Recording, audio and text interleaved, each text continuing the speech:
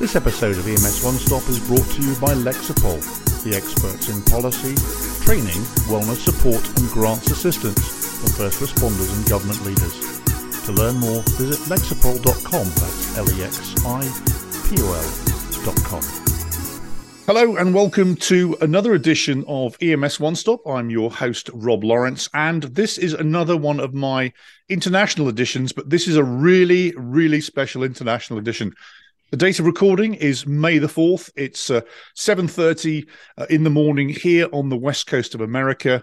But today we're going to go across to London. Remember the date, May the 4th. Tomorrow is the royal coronation of King Charles and Queen Consort Camilla. And with less than 24 hours to go, I am delighted to welcome Simon Harding, who is the Deputy Director of 999 Control Centres from the London Ambulance Service, to this One Stop. Simon, thank you so much for joining us. Good morning, Rob. Very pleased to be here. Yeah, normally when we greet people, we say thank you for taking time out of your busy schedule to be here. But my goodness, you must have a busy schedule right now. We are very, very busy, but it's always a pleasure to talk. Thank you very much. So just let's assume that folk here in the US have a limited knowledge of how ambulance services and EMS work in the UK. So before we get into the coronation, can you just take a second to talk about how NHS Ambulance Services trusts work over in the United Kingdom? Sure. So in the UK, ambulance services are free at the point of use, as is the NHS generally. And we are divided up into regional areas. Obviously, my regional area covers London and its environs. So 620 square miles, which won't sound a lot to your regular listeners and viewers, but the population we deal with expands from 9 million upwards as we get people coming into the city in and out every day. We take around about 2.2 million 999 calls a year, and in tandem with that, we take around about 2.2 million 111 calls a year. Now, 999 are calls for ambulances to our emergency service, and 111 are calls to our less acute patients who want to either speak to a GP, have their treatment done over the phone, or be directed to another form of care. So hopefully alleviating pressure on the wider NHS system. So in order to do that, on an average day, we'll have a fleet of around about 500 ambulances in London, staffed by paramedics. We also have paramedics in fast response cars, on motorcycles and on cycles. And also, of course, we're very proud of our London Air Ambulance, which is staffed by paramedics and doctors, which can get anywhere in London very, very quickly and deliver basically hospital standard care to the patient side. We've got around about 10,000 people that work for the London Ambulance Service, caring for the 9 million plus people who live or work in the city and all those who visit us. Wow, that's some impressive numbers. And the other thing that impressed me just as I checked out your website is that you're getting some electric vehicles, even a set of Ford Mustangs. The first Ford Mustangs have hit the streets already, and they look fantastic, and they're very, very popular with the responding crews. I can imagine they are. I've lived in America for 15 years, and I've dreamed of owning a Ford Mustang, so you've beat me to it. So moving on to emergency management itself, and again, as my listeners know, and as you know, I came from the UK to the US, and I was involved in the incident command system in the UK. And coming to the US, it's similar but different. So explain how the strata and the structures of incident command works in the UK, and obviously you're going to be deeply involved in this tomorrow. So in the UK, we use a system of gold, silver and bronze teams. And we deal with different aspects of an incident or an event at those different levels. So gold are your strategic team. They'll hold responsibility for handling the overall incident, and we'll set the overall strategy for doing that. We won't be drawn into making tactical decisions because that will be done by our silver level, believe us. But some of our responsibilities will be for assuming the overall command and control of the incident. We'll review, communicate and set the strategy, handling media strategies, and consider the impact to business as usual and making sure that we can continue to deliver our business as usual responsibilities across London. going to talk about the silver level, which is our tactical level.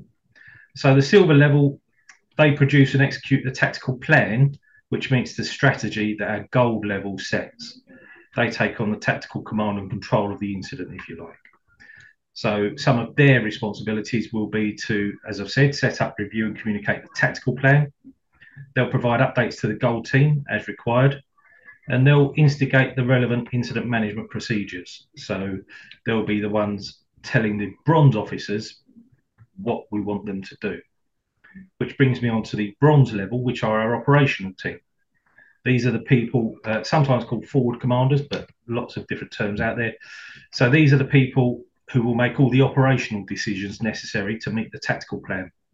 So this is where we get the levels of strategy, tactics, and operational. So the bronze team, they'll have a clear understanding of both the strategy and the tactics required. They'll conduct the initial and the ongoing risk assessments during the incident, update the silver team, and they'll take the operational control of the incident and deliver those operational decisions in line with the tactical plan. Excellent. Thank you for explaining that. And as if you're listening here in the US, of course, as you may recognize some similarities. And again, I spent the last 15 years, Simon, sort of translating British into American. And so we have some words that are totally different, but the meanings are generally the same. So thank you for setting us up quite nicely with how the UK ambulance services work. Obviously, just the sheer scale and enormity of operating EMS ambulance services in a capital city is. And again, I think the only direct comparisons we have here in the US are probably New York City, Los Angeles, Chicago in terms of sheer volume. But of course, we are very much a sort of piecemeal set of fire and EMS organizations. And so the scale is important to understand. Talking of the scale, moving on to the coronation then, of course, tomorrow, if you're listening to it today, is the coronation of King Charles. The world is descending upon you. And as we say in America, this ain't probably your first rodeo because you've had the Golden Jubilee, you had the funeral of Prince Philip, you had the funeral of Her Majesty the Queen. So you're used to big events. So without giving too much away, what's the plan for tomorrow? So you're correct, Rob. We've done this on a number of occasions previously, as well as those previous royal events you've mentioned. Annually, we have massive events such as Notting Hill Carnival, which attract millions of people into London. So we're very well rehearsed at dealing with these large events. Tomorrow has an event plan all of its own, as you would imagine, but it's very much a joint exercise tomorrow. So in the LAS, we've got around about 250 extra staff on duty tomorrow, which is quite a commitment. But on top of that, our partners who have developed the plan and work with us closely, the St John Ambulance, they've got an extra 300 people out and about. So that will break down to around about 21 treatment centres across the event area. Those treatment centres will be serviced by around about 25 medical response teams. These are people that deploy on foot with a Bergen full of equipment for areas where it's hard for an ambulance to get to. And obviously with road closures, we'll make extensive use of those. We've got 2 casualty retrieval teams. These are people that are very similar, but they actually have a trolley bed so they can retrieve patients if needed out of the event area. We'll have around about 15 extra ambulances around the event footprint, 20 operational commanders. So I mentioned the bronze level earlier. So we'll have 20 of those out and about in the area. We'll have cycle response units, motorcycle response units, advanced paramedic practitioners in urgent care and advanced paramedic practitioners in critical care, all deployed around the area just in case they're needed. And we've also got, of course, our LAA HEMS medical team that can be deployed if needed. These events, though, they do present challenges all of their own. Some of the areas within the event are virtually landlocked due to road closures. And so working closely with our partners, the police, the fire brigade, St John, the government departments and the military in this case, we make sure that our resources are placed where they need to be so that we can get to people quickly if needed. I've been watching BBC News and a number of other sites, and there has been a considerable amount of rehearsing and rehearsals going on. I've watched images of thousands of soldiers of the Queen's Foot Guard marching up and down the mall in the wee small hours of the day. obviously you're not just showing up tomorrow. I mean, how long have you been planning this? And obviously, with all those rehearsals going on, I'm guessing you guys have actually dress rehearsed this all the way from start to end. So the initial meetings and discussions for this started back in December.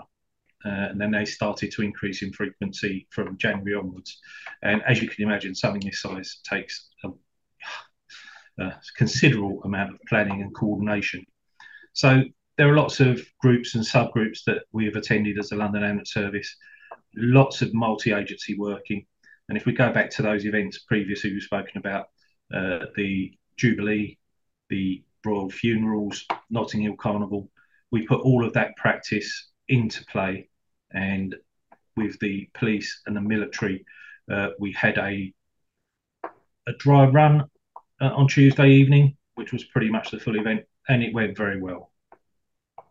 Excellent. So it will be all right on the day tomorrow. And one of the things we talk about a lot over here in the US is the fact that all of our agencies must, in one jurisdiction or one operational area, there's a great saying here that you shouldn't exchange your business card on the day of the event. So you clearly have great relationships in order to make all of this work. And I'm guessing you've worked with other police and fire colleagues for many a long year and many a long operation.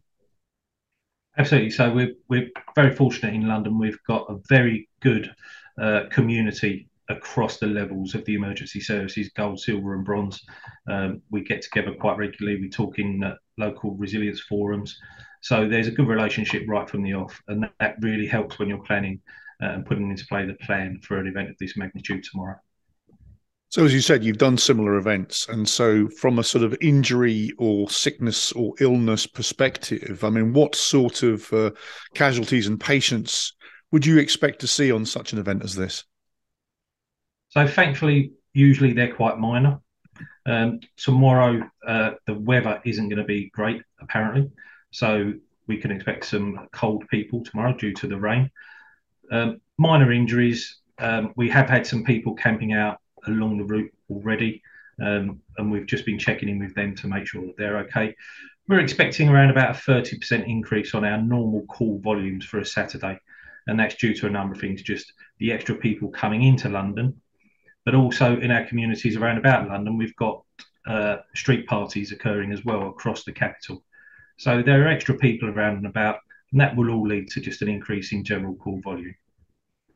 Excellent, and I'm sure that when it's all done and dusted, people will hit the pubs, and I'm sure as you know, on a Saturday night, of course, there's a challenge therein as well.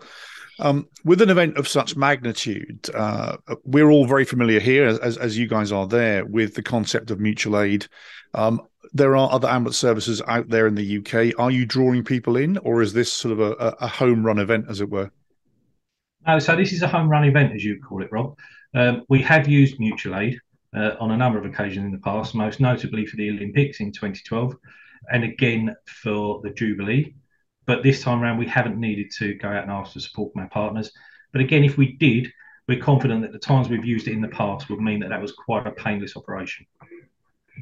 Excellent, and I can actually vouch for this. Back in the 7/7 bombing, of course, we were immediately on standby and immediately talking to you guys, and mutual aid occurred, and I think the entire country shuffled one pace to the south, as I recall. So it's a slick operation when it's needed, and I'm sure again those plans are in place.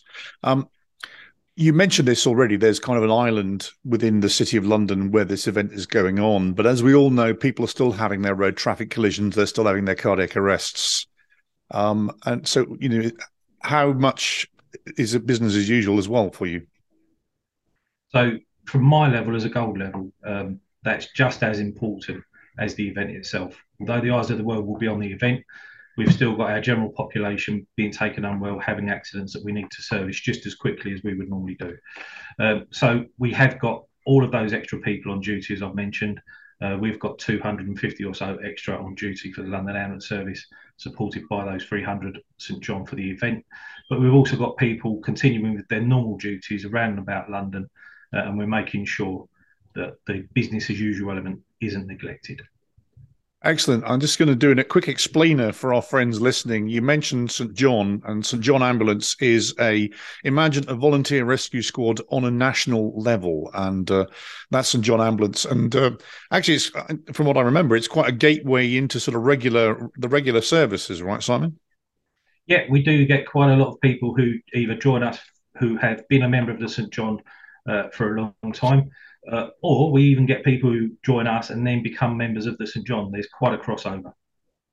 Excellent, and we'll put a link to St. John's Ambulance in the show notes, so you can kind of read up on how that works in the UK. My sort of standard ending question, Simon: is there anything I've forgotten to ask, or anything you've forgotten to mention?